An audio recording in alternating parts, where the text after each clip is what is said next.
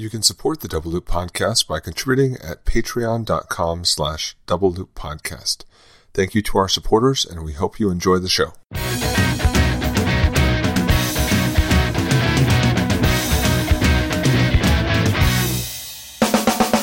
Welcome to the Double Loop Podcast, your source for everything about fingerprints. While you're working on your comparisons, we'll talk about comparisons. I'm Eric Ray.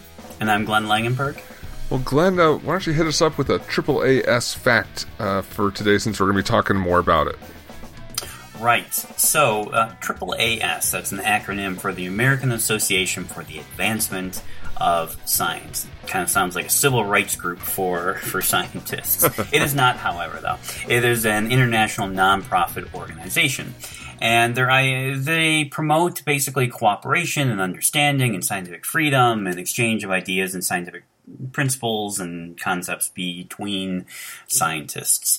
What I found interesting was their actual creation. They've been around for over, 150 some years. They were first founded and created in 1848. So it goes back some time in Philadelphia, Pennsylvania. And they were initially the Academy of Natural Sciences, and their focus was geology, naturalistic stuff, meteorology, winds and rain and weather and how oceanography and things, basically natural environment, which then they formed this group, this broader scientific group, but their original first president was William Charles Redfield, and he was this meteorologist and was known for his work and research in working with hurricanes and being able to predict hurricanes and winds and stuff. So I thought that was pretty interesting. And throughout the years, even though again their early work focused on these natural phenomena, they've obviously moved on to other things, including forensic science. They've chosen the forensic science topic, as we heard in previous episodes. Right. I think John talked about they were first looking at fire investigation, arson investigation. I believe they've looked at a few other general aspects, but in particular, they wrote this report on fingerprints. And the report came out, refresh my memory here, Eric. Last year, summer 2017. 2017, okay. And so the report, which is Forensic Science Assessments, Equality and Gap Analysis, Latent Fingerprint Examination. Now, we had John and Carrie on, where John was one of the authors, John Black, as well as William Thompson, Neil Jane, and Jay Cadane, although he's an author, Joseph Cadane. I think Jay is his middle name, but he goes by Jay Cadane. Right. And Carrie Hall was one of the reviewers of the report. Well, I want to jump in real quick. Yeah. Just going back to your little factoid about the history. I'll throw in another little one, and you could everyone imagine me pushing up my glasses onto my higher up onto my nose and throwing a. Are you going to say actually? Actually. Yeah, all right, here we go. You called the AAAS an acronym, and it's actually an abbreviation. Because let me get real close to the microphone here. Because an acronym is like NATO; it's something you pronounce. But if you just say the letters, then it's just an abbreviation. So, actually, AAAS is an abbreviation. Thank you for finally smiling. Speaking of ASS. Oh, wait. I mean AA. Oh, yeah, yes. Oh, and then going to the cover. Well, actually, I learned something. I guess I didn't know that. Okay, well, at least it's what I heard. It's what the internet told me. So I don't know. I see. Going on to the cover, you scroll up to the cover of the paper. You notice something a little kind of twitchy about the cover. I see it now. Yes, the fingerprint is upside down. God damn it, the fingerprint's upside down. Well, that is pretty fascinating. Excellent. Notice that they don't have the molecular structures upside down that are on the cover. They're letters. Got that right. You can't, it would be difficult to put the C's. I mean, the H's can go upside down, I guess. That wouldn't really matter, but the C's would look weird. Those are sugar molecules.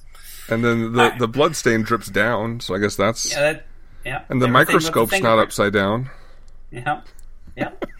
All right. Let's get into this. Our plan today is to cover the 6 questions that they asked and attempted to answer using the research. And the whole point of this was to go into the literature and see what the literature said. And I always love that approach. I know Swigfast did this for some of our documents towards the end, where it wasn't just, what do we think? It's, what does the literature say? What does the literature allow us to say? And thinking of this as a scientific approach, well, that makes sense. And that you're talking about the articulation document from Swigfast, which I love the format of that document. So, yes. So, let's jump in. The first question here: is there an adequate scientific foundation for understanding the degree of variability of fingerprints, A, among unrelated individuals, and B, among relatives? Okay, good place to start. And they give conclusions here, basically saying that, yes, patterns vary greatly among individuals, that even among related monozygotic twins, they vary. You can tell people apart. However, one of their conclusions here is that the scientific literature, in their opinion, doesn't provide an adequate basis for assessing the rarity of any particular feature or set of features might be found in a fingerprint. I would argue that actually you can't really measure that for a single feature, that it just by definition has to be for a set of features. Would you agree on that, Glenn? Yeah, I'm taking your point. I mean, one can do that. I just don't think it would be useful information. I mean, that's how the early statistical models started, by attempting to measure individual characteristics. But as even this recognizes, it's pretty clear that they're not going to be statistically independent. Therefore, they must be considered as a group because one feature influences the other. So it would make sense, as we knew this from more advanced statistical models, that it's the relationships, of course, that are significant. Right. The unit relationships, counting the number of intervening ridges between all these points that we see. Yeah. And they say that even though examiners may be able to exclude most people, there's no scientific basis for estimating the number of people who could still not be excluded. And my question from that is, well, if we can demonstrate that we're highly accurate when we find these similarities and decide to identify, then why is it necessary to establish a criteria to exclude all but one? Yeah, I don't know if I see it the same way. I mean, those I see so distinctly different. One is how accurate are you with these conclusions, but the other is the frequency. Did you get the right person? Did you make an accurate identification? But this other one, the estimation of frequency of characteristics, I see these as quite different. I'm kind of with them here.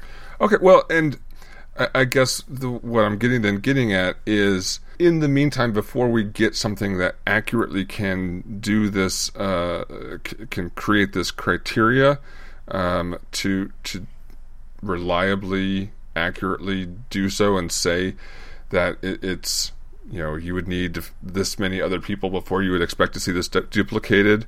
Can the accuracy that we've demonstrated so far stand in while this other thing is developed, even if it might not ever be able to be developed? We hope that it is, and people are working towards it, but it may not be an achievable thing. So, can this accuracy stand in for now?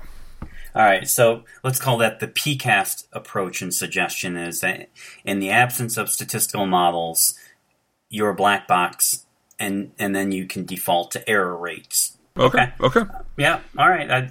That I'm fine with. Although I think an interesting question for me is the converse here. Suppose we do develop a model that allows us to estimate frequencies down to potentially a single person, much like DNA does. Does that then mean that we can identify? Can we actually then use identification?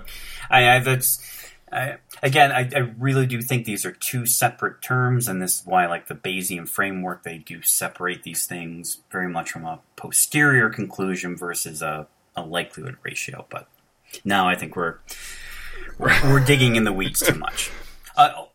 Overall, they say yes, you can discriminate fingerprints. They're highly variable.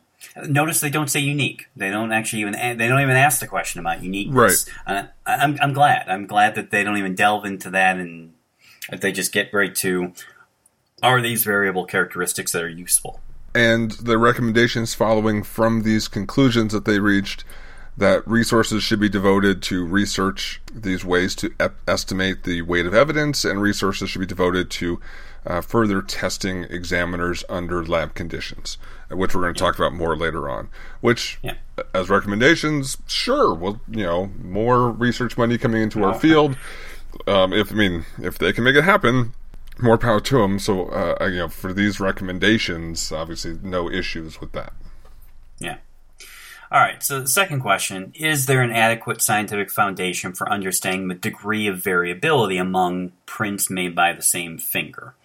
So how different can fingerprints look when coming from the same finger, making multiple impressions? And then a few caveats, such as on different surfaces and over time, or as a person ages, or injury, blah, blah, blah, blah. Variability within the source.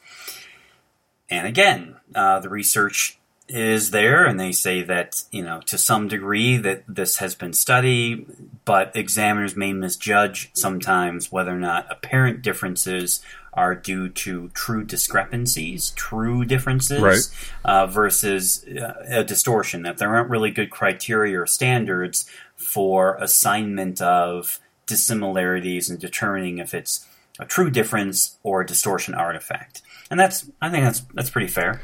Yeah, but one of their conclusions here, I kind of disagree a little bit with. Let me read this sentence here real quick. It says, but there is also evidence that latent print examiners sometimes misjudge the degree of intrafinger variability that may occur, creating a risk of false exclusions. It's unclear whether this problem occurs because examiners fail to appreciate the implications of existing research or because existing research is incomplete. I would say for those two options that neither is the case. That examiners aren't coming to erroneous exclusions because they're failing to appreciate the implications of existing research. And I also don't think that additional research is going to help that. There's training that they can receive to, not miss seeing the similarities, but more research isn't going to cure examiners, or understanding the research isn't going to cure them of making erroneous exclusions. We can always try to get better, but and research should continue. But these errors are just gonna happen. It's like later on when they talk about bias. Understanding that bias is there doesn't cure the bias. It doesn't prevent the bias from happening. Understanding what could lead to erroneous exclusions and misinterpretation of intra-finger variability isn't going to cure the situation completely. So I think that final sentence of seeing, like, is it this or that, really doesn't kind of understand what's going on there.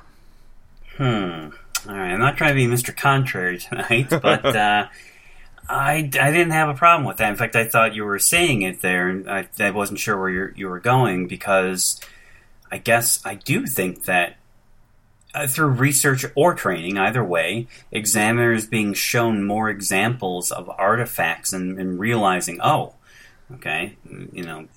these are artifacts, and by having a better understanding of the kinds of artifacts and missing ridges or extra ridges, right, or these sorts of things is actually useful. In that, I don't think right now, given the number of erroneous exclusions, that we have a good body of research on how often the erroneous exclusions are happening in casework, right, and the causes of those erroneous exclusions. I think we're just starting to see that, and I know you're collecting data on that, and you get to see that live in your classes. I see it live in my classes. So I'm not. I guess I would want to see more research. Oh, absolutely. And examiners may benefit from that. And seeing the causes. And I was, that's kind of my summary. I was trying to say at the end is yes, that'll be great, and that will help. So I guess I only had a slight issue with this, and it's that while yes, some of the issue is not understanding existing research or things that are out there. Some of it's needing more research, but I think there's also a third component of this is the thing we're going to always have a problem with. Again, like bias, you can go through as much training on bias as you can. You can study it and internalize that, but it's still going to affect you. And I really think that kind of even links back in, because bias towards an exclusion is really the issue with bias for our field. And that's just going to be a thing that's there. So I guess I would just not fault them for this, but just expand it out to either failing to appreciate the implications of current research, needing more research, or to whatever extent that this is just going to continue to be a standard baseline of errors that continue to exist for that decision. Okay. Well, I should probably warn you, we haven't talked about this. I actually agreed with most of the things in this report. Me too. Me too. I mean, this is really nitpicking because I kind of want something to talk about. I see. Well, that's okay. We can get to that later, and I'm sure that'll come up when we get towards the end. Because I thought all of this is fine and harmless, and in fact, really good research and a good anthology. Again, for listeners, a good anthology of research and articles and papers and good summaries of all the reports. This is the report. I'm saying it now, going on record. This is the report I like the most. I think it's the fairest and is a good summary of really important research, all in one nice spot that supports and tries to answer these questions. So I guess what I would say to the authors here for these conclusions and recommendations is I agree, needing more research here. I would seek to clarify a little nugget of this part here. But question 3. Is there an adequate scientific foundation for understanding the accuracy of APHIS? For me, I didn't really see any problems in this section. It really kind of overviews what APHIS does, makes recommendations for, continuing on with interoperability and other things. Again, to get maybe a little nitpicky, their recommendations make it sound like these things need to happen, even though they've been ongoing for years. Like when they talk about spurring competition between vendors, or when they talk about quality metrics, or even interoperability, all those things have been going on for years, if not decades. And FBI has had these competitions. Or the feds at some level has had them. Quality metrics have been a part of APHIS forever, as far as I know, going back. And interoperability has improved, especially when you go up, when you want to search from local up towards your state or the feds. That's gotten easier over the years. Going across state to state is still kind of difficult in some aspects, but anyway, just the way they've worded it, it sounds like these recommendations to start doing this, but there's already been great strides in these areas. Yeah, and for the listener who may not be familiar with the term interoperability, it was actually one of the recommendations coming out of the NAS report that a working group got together, and this is the ability of APHIS systems to be able to speak and talk and communicate to one another across state lines, like you said, from regional to national and so on. Because they're different vendors, they have different software, they're not necessarily compatible. This recommendation says we need to make these things more compatible in the same way that, for example, CODIS, the DNA database is. Right. And just as a quick aside, APHIS, an acronym. Sorry, Glenn. All right. Question number 4. Is there an adequate scientific foundation for understanding the potential for contextual bias in latent print analysis? Yes, there is. There is research that shows that examiners can be biased, and I do like, and I look very specifically for this. I thought this was really nice. that they did make the distinction between, if you will, ambiguous cases, ambiguous comparisons versus easy ones. And so I thought that was good that they did that, and that actually gave me some hope. In fact, I'll read it here.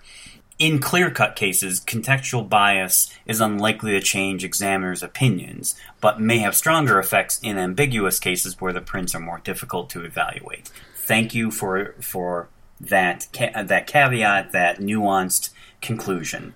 That kind of nuance is not what I'm seeing in the other reports. Right. That tells me they read the articles, they understood the articles, and they recognized the nuances in the research. Thank you.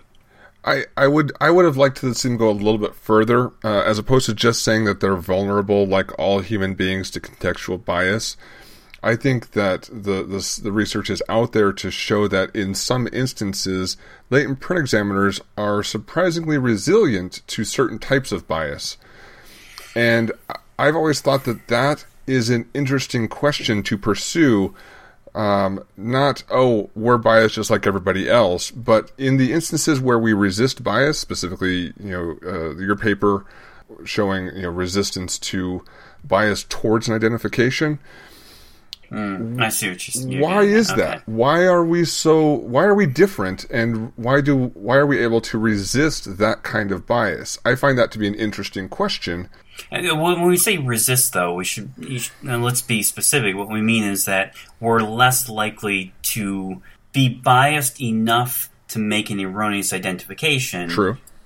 But more likely to be biased enough to make an erroneous exclusion, because you're bringing up some good points that we don't know the magnitude of directionality. We don't know if one push is larger in another direction.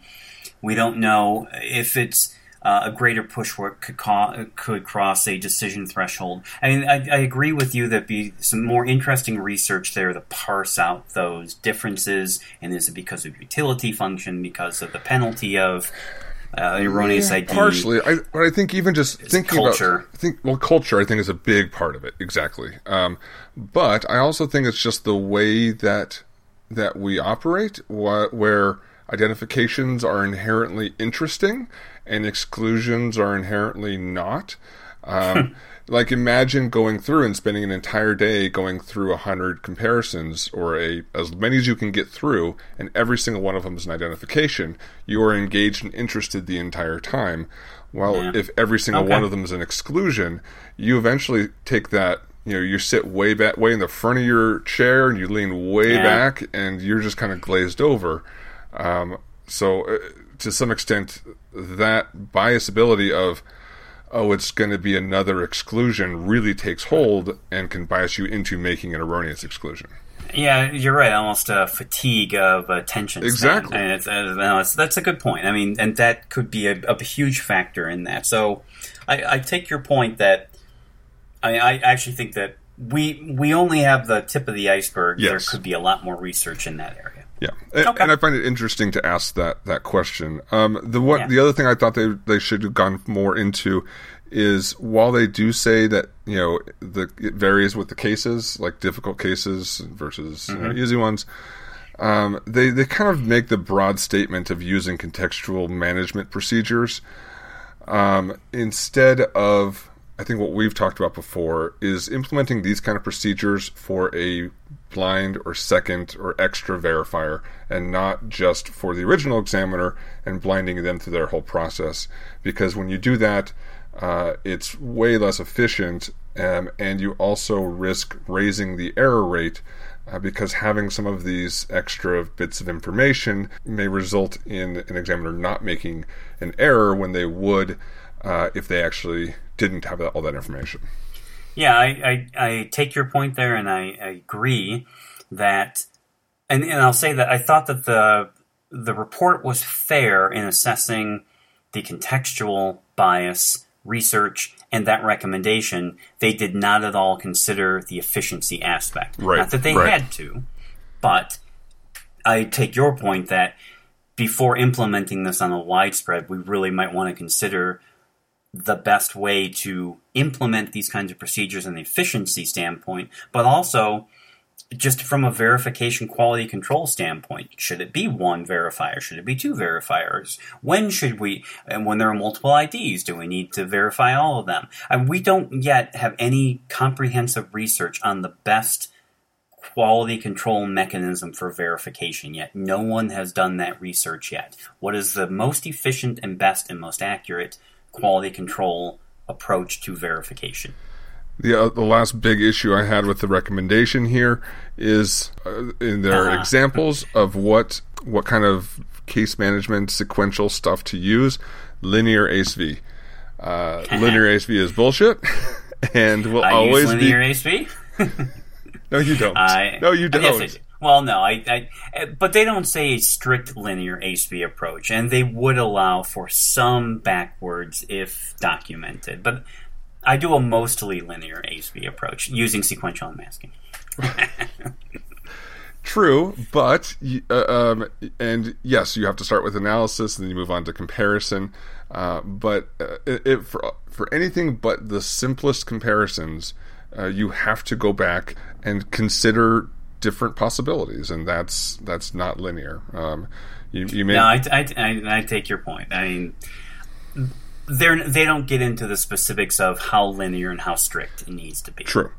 I remain changing in my belief that all comparisons are in latent print comparisons are non-linear to just a greater or lesser degree. Okay. All right. So let me pose a different question.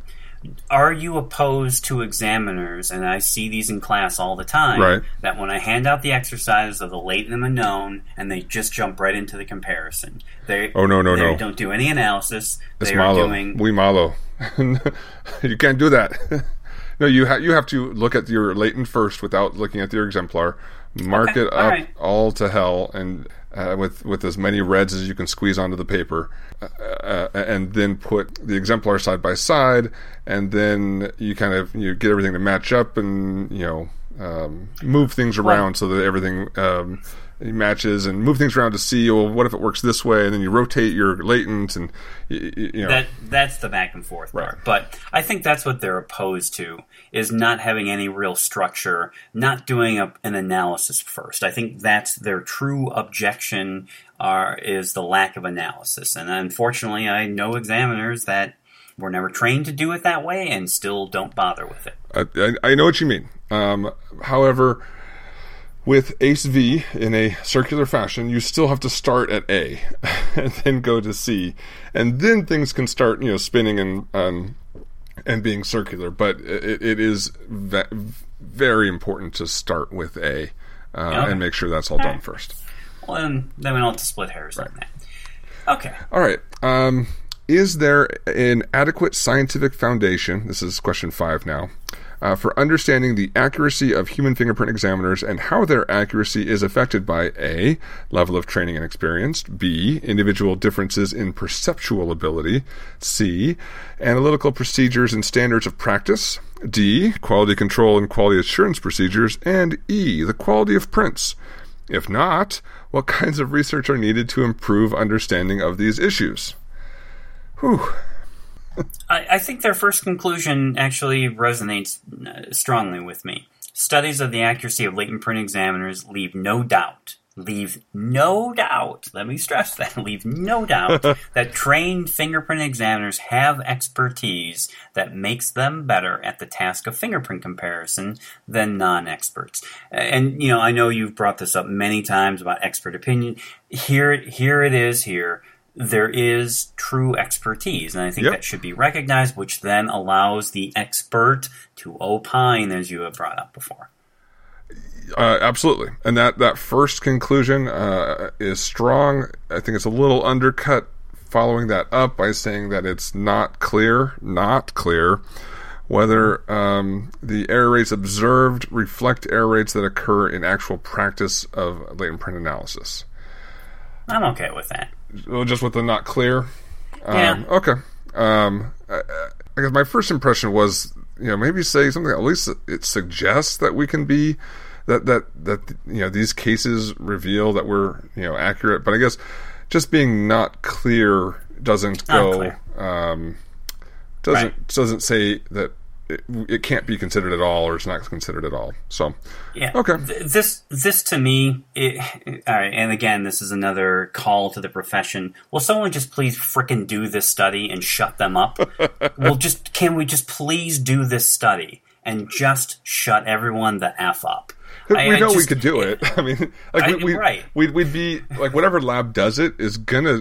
I mean, the results aren't going to be, oh wow, we only got half of them right. It's going to be, 99+% or 100% accuracy.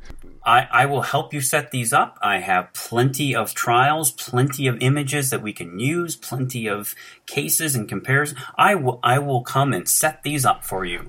Please just do it. Let's just do it. Please, labs out there, let me know. We can do this and just shut them up. The difficulty is doing it so that the examiner doesn't catch on. Right. Because I guarantee you that if you have a box full of clear cards with white powder, the examiners at my agency are going to know something's up when they get that case slipped into them in actual casework. Yes.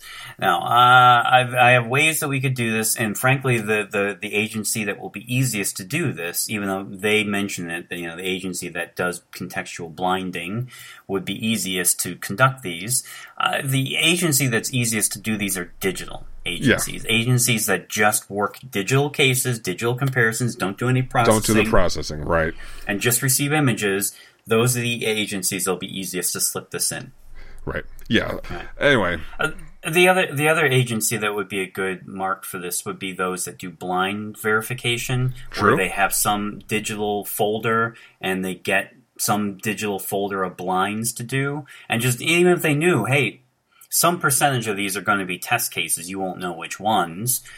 Yeah. You could just slip. That'd be even easier because, if you're talking about a regular agency that's getting in digital stuff, then you would have to work with the 10-print unit to have samples like imported into APHIS, or the examiners would kind of start to learn that any case with provided exemplars is going to be most likely the one that they're actually having the test done on. I see your point. No, I see your point. Interesting. Because most of those, they don't provide the exemplars. But anyway, there's ways around it. It's just a difficult problem. It is. And I've tried to do this kind of research in my lab years ago, and it took me 6 months, and I think we got 4 cases through our process. It's very, very difficult to trick examiners into this. Like we said last episode, as it should be. Right. Yeah, exactly.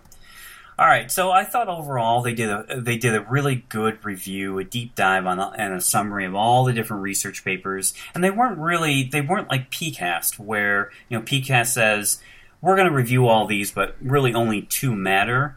They didn't really do that. They actually accepted error rates, and they were critical of certain limitations of some papers where appropriate. I thought they were actually very fair. I didn't think that they just basically said, here's the paper, here's the results, here's some limitations. Next paper. Here's the study, here's the results, here's the limitations. Next paper. And I thought they did a very good deep dive going back pretty far. Yeah, this whole section, again, besides that one little clarification, I guess, or one little quibble, I thought was great, and I really actually love this section. I hope that they are able to influence somebody to give somebody, some agency or group, the money to do this kind of research. Because like you said, it would shut them up. Well, I guess actually, do you really think it would? No, it will move them on to a new argument, maybe a different discipline. Maybe they'll just move on to a different discipline, which would be great. But it will just get rid of the stupid thing I'm sick of hearing over and over. We really don't know how good these error rates are when you come to... Yeah, all right, fine. Just do the study and then let's move on. I'm just thinking of people like the Habers that are just not going to accept it no matter how well the study is done. Yep. And there's nothing you can do about that. Right. And so then to the last question, and this is probably where I did have a little more issue with the report, but actually not that much. I mean, I really had very little problems with this report. But all right, question 6: in light of the existing scientific literature, What kind of statements might fingerprint examiners reasonably make in reports and testimony in order to appropriately convey both the strength and uncertainty associated with fingerprint evidence? What should we be saying in court? How should we define these terms, identification? How should we describe this to jurors? Yeah, and I think this is probably the part that we spent most time with when we were talking to John and Carrie, right? Is in this section, because this is where a lot of their disagreements came from as well. Exactly. Yeah, and not surprising. No. So the first thing I would say is in their first conclusion here, this is in their view that the proposed reporting language from SWIGFAST and the DOJ published guidelines on how to direct print examiners to testify allows examiners to make claims that cannot be justified scientifically. This is similar to what Henry Swafford has been saying and why they went to their alternative wording. And I keep coming back to these statements they're just being made. You can't testify to identification because there's nothing, you don't have support to say identification. Bullshit, I do. Sure I can. There's nothing scientifically invalid about saying identification after viewing the information that corresponds between two impressions. There just isn't. There's nothing in science that requires a validated statistical model to reach an LR threshold. It's just, that's not what science means. Well, I probably take a little different view on this then. My view is that for me, an identification means I wouldn't reasonably expect to see this configuration of characteristics repeated to this degree of correspondence in another person. And that's what it means to me too. All right, well, in order to achieve that, I have to have some good sense of how rare characteristics are.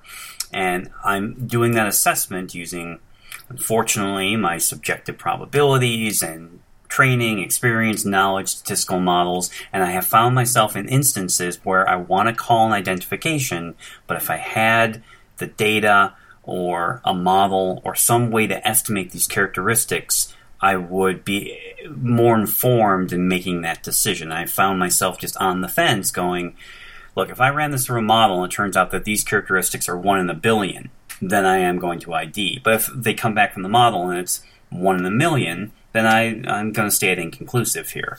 And that's the thing that I wish I had something to help inform me. Otherwise, I'm taking an educated and informed opinion about that's the not rarity, what they're talking about here. I need the data. What they're talking about is when you find 30 points in common, that you have no scientific basis for saying identification, with meaning what you mean identification to mean. Yeah. You have no basis for saying identification in the 30-point case. That's what they're saying here. Well, okay, so I see what you're saying. That they're not nuanced enough. They're not saying in some instances it may be justified to do this, and in other instances it may not be. The problem is we don't know where that transition is. Is that what you're kind of saying? Is that right? Okay. Good. All right. Well, you're right. Then they don't make that nuanced argument. They just broadly say, without a model, you can't make those kinds of statements. And I think that's total bullshit. Sure, I can. Well, there's nothing in science that says I can't do that. There's nothing in science that says I'm invalid for doing so, unless I missed that chapter back in Biochem 420 or something. But sure, I can. That's a Japanese throwing star, right? Sure, it can. Okay, I mean, I see your nuance here, and I see their point. It's until we have the model, we're just going to keep chasing your tail on this one. Well, since I know that when you write reports, you write the word identification, I'm going to say that you're on my side on this one. I am, that we can say identification, but I take their point is that what's missing is the data that support this conclusion. The data being a quantitative measurement, which currently we have a subjective qualitative measurement of it. Which is still scientific. Like, it doesn't become more scientific once you switch over to being a subjective model based versus the current subjective based. Yeah. That's not more scientific. It's just different. And having both would be better than having just one or the other, but it doesn't become more scientific when you do both. Yeah, well, okay. I get your point on the more scientific.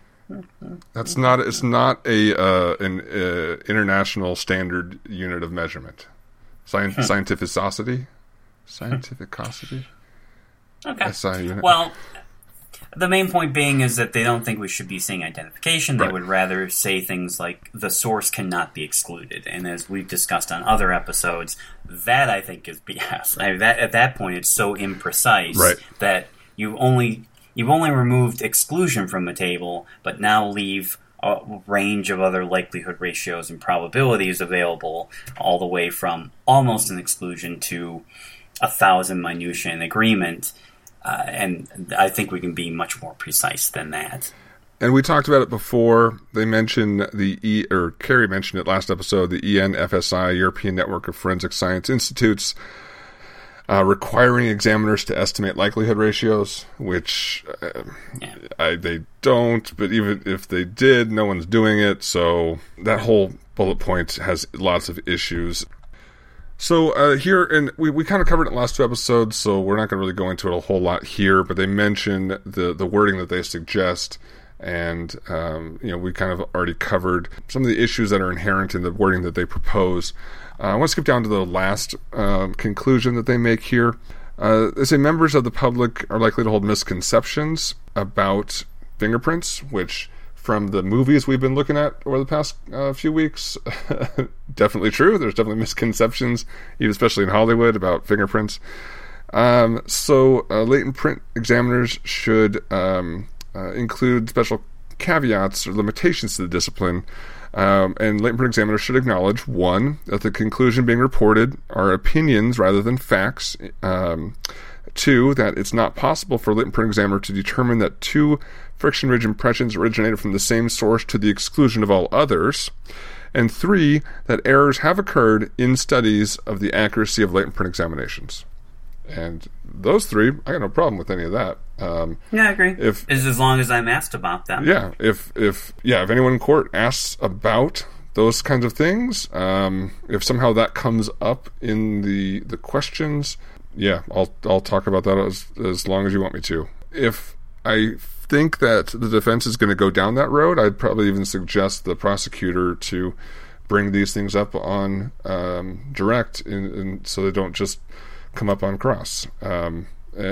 But these are things that no latent print examiner should have any issue discussing. Okay, well, I agree with you. I don't have any particular issues with that. One thing, though, that stood out to me in one of the other conclusions was there are a number of attempts at mathematical models right now and so forth. The research is promising, deserves support, although the models are not yet ready for use in the courtroom.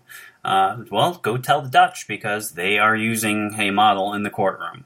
So I thought this was interesting that maybe they were looking at it from the American perspective, but then they had this, as you pointed out, this European perspective. So were they just unaware that the Dutch are using them in the courtroom now, that the National, or NFI, Netherlands Forensic Institute in Holland is actually using a model, and they are going to court on it. So, sorry, report. Tell that to the Dutch. Okay. And now we've got the Army Crime Lab using the FR-STAT model in Arizona. Damn it! That's where the first instance of it happened to be, was down in southern Arizona. Well, how ironic for you. So with the Dutch, real quick though, is their model published, or like the any kind of research about that out there? Yeah. Okay. What's his name? Arend de Jong. That's DEJONGH. Okay. He and Didier Muley and some others have worked on this model for years. Anko Luken is one of the Dutch examiners at NFI using the model. We should try to get them on the podcast. Yeah. They'd be a good get, talking about their experience in the courtroom with the model. Yeah, if it's available, even I'd like to play with it. I've just started playing with the FR stat from the Army. I don't think it is. No, I think it's attached to their data. They use essentially an APHIS to inform them. So right. We need to get them on, right. And we can hear about the model. But they have published papers on this approach for some time. No, that's great. It's a likelihood ratio. Yeah. Okay. Yeah, it's another one to add to the list. We got a long list here, Glenn. We took too much time off, and now I gotta keep writing these things down because I keep forgetting about all the guests that we've said that we talked to or we're planning on talking to or different topics. But this is one we can definitely cross off the list now because people have been asking for this for like over a year now. So again, thank you for all the listeners that encouraged How us timely are we? to finally take care of this. And hopefully no one was waiting and had to go through a Daubert hearing or court testimony where this was used. And, we're hoping that we'd talk about it before they actually got on the stand. But if that's the case, let us know. We'd like to hear about the details of how this got used in your case. Oh, speaking of letting us know, yeah, let's remind our listeners. Hey, we're on Twitter now, and we need as many followers as possible. We really want to get that going. Please follow us at Double Loop Pod. That's Double Loop Pod at Double Loop Pod on Twitter, and we're getting lots and lots of info out that way. Please subscribe, follow us, and share our tweets. Yep, a couple things. Wine. You like it. We like it. Who doesn't? Who doesn't like wine? I actually got a text earlier today from Carrie, kind of double checking about the California Wine Club, because her mom was going to sign up for it. So cawineclub.com is where you go. You can either choose to have wine delivered to you monthly, or you can just order a bottle or a case or whatever you're looking for of a specific kind of wine. In either case, just use the promo code DOUBLELOOP to get 15% off, and that'll help support us of what we're doing here. Also, book readers, don't stop reading those books. Start listening to the books. Go on to audible.com and use the promo code audibletrial.com/doubleloop to get a free month service with Audible that comes with a free audiobook. Next thing, Patreon. We're planning some more stuff for Patreon. So right now, we just want people to go and just because they like the show and they want to give us money, to go on to patreon.com and search for Double Loop Podcast and sign up to become a patron of the arts, of the fingerprint arts, but to become a Patreon of our show. But we are planning ahead, and we're going to start really packing in a lot of features into the Patreon members. Mm-hmm. So if you have any ideas of what kind of material you would like to get, like for different levels is usually how it works, so at $1 a month or $2 a month or $5 a month, what kind of information or resources would you like to have access to from myself and Dr. Glenn Langenberg? If you have any ideas of what you'd like to see, please let us know, and we'll start as we start to kind of putting stuff in at Patreon. We'll announce what patrons will get for whatever level they sign up for. And again, like I said, if you have any ideas of what you would like to see on that site available to you for becoming a sponsor of the show, let us know and we'll make sure to include it. Yeah, imagine Daubert preparation packs, reviews of articles, complex case comparisons. Just think of all the materials that we could put there as training tools and other things that would be useful to the latent print examiner, and who knows, maybe even branch out to some of the other disciplines. Yeah, we got ideas. We got some ideas. So the show is definitely growing, and this is just kind of the next step in all of that. We're looking to find ways for the show to grow as well, and this is what that's starting to look like. We got the conference coming up. By the time this airs, both of us should be at the conference. So if you're listening at the conference, what are you doing? Go out and go to the conference. If you're not at the conference this week. Which conference are we talking about? We're talking about the IAI conference, the big conference. It's the conference with a capital T, I guess, in San Antonio, Texas. I actually had to double check because I couldn't remember if I'd ever been to San Antonio before, the Alamo. My dad says that we did because we used to live in Texas, that we drove all the way down at least once to see the Alamo. But I don't remember. But I'm looking forward to... You don't remember it? Wow. I do remember American. Maine though. So is that... You didn't remember the Alamo. Yeah. Kind of walked right into that one. I did.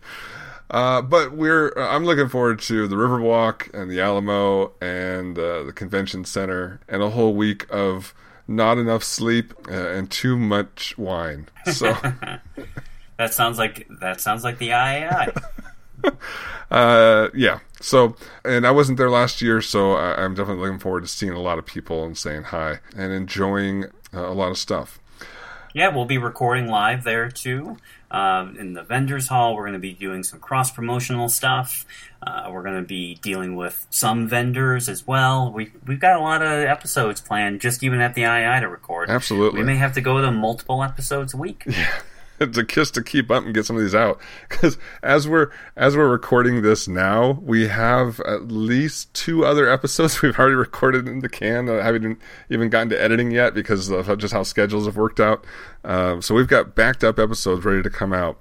We're constipated with episodes. That's exactly true.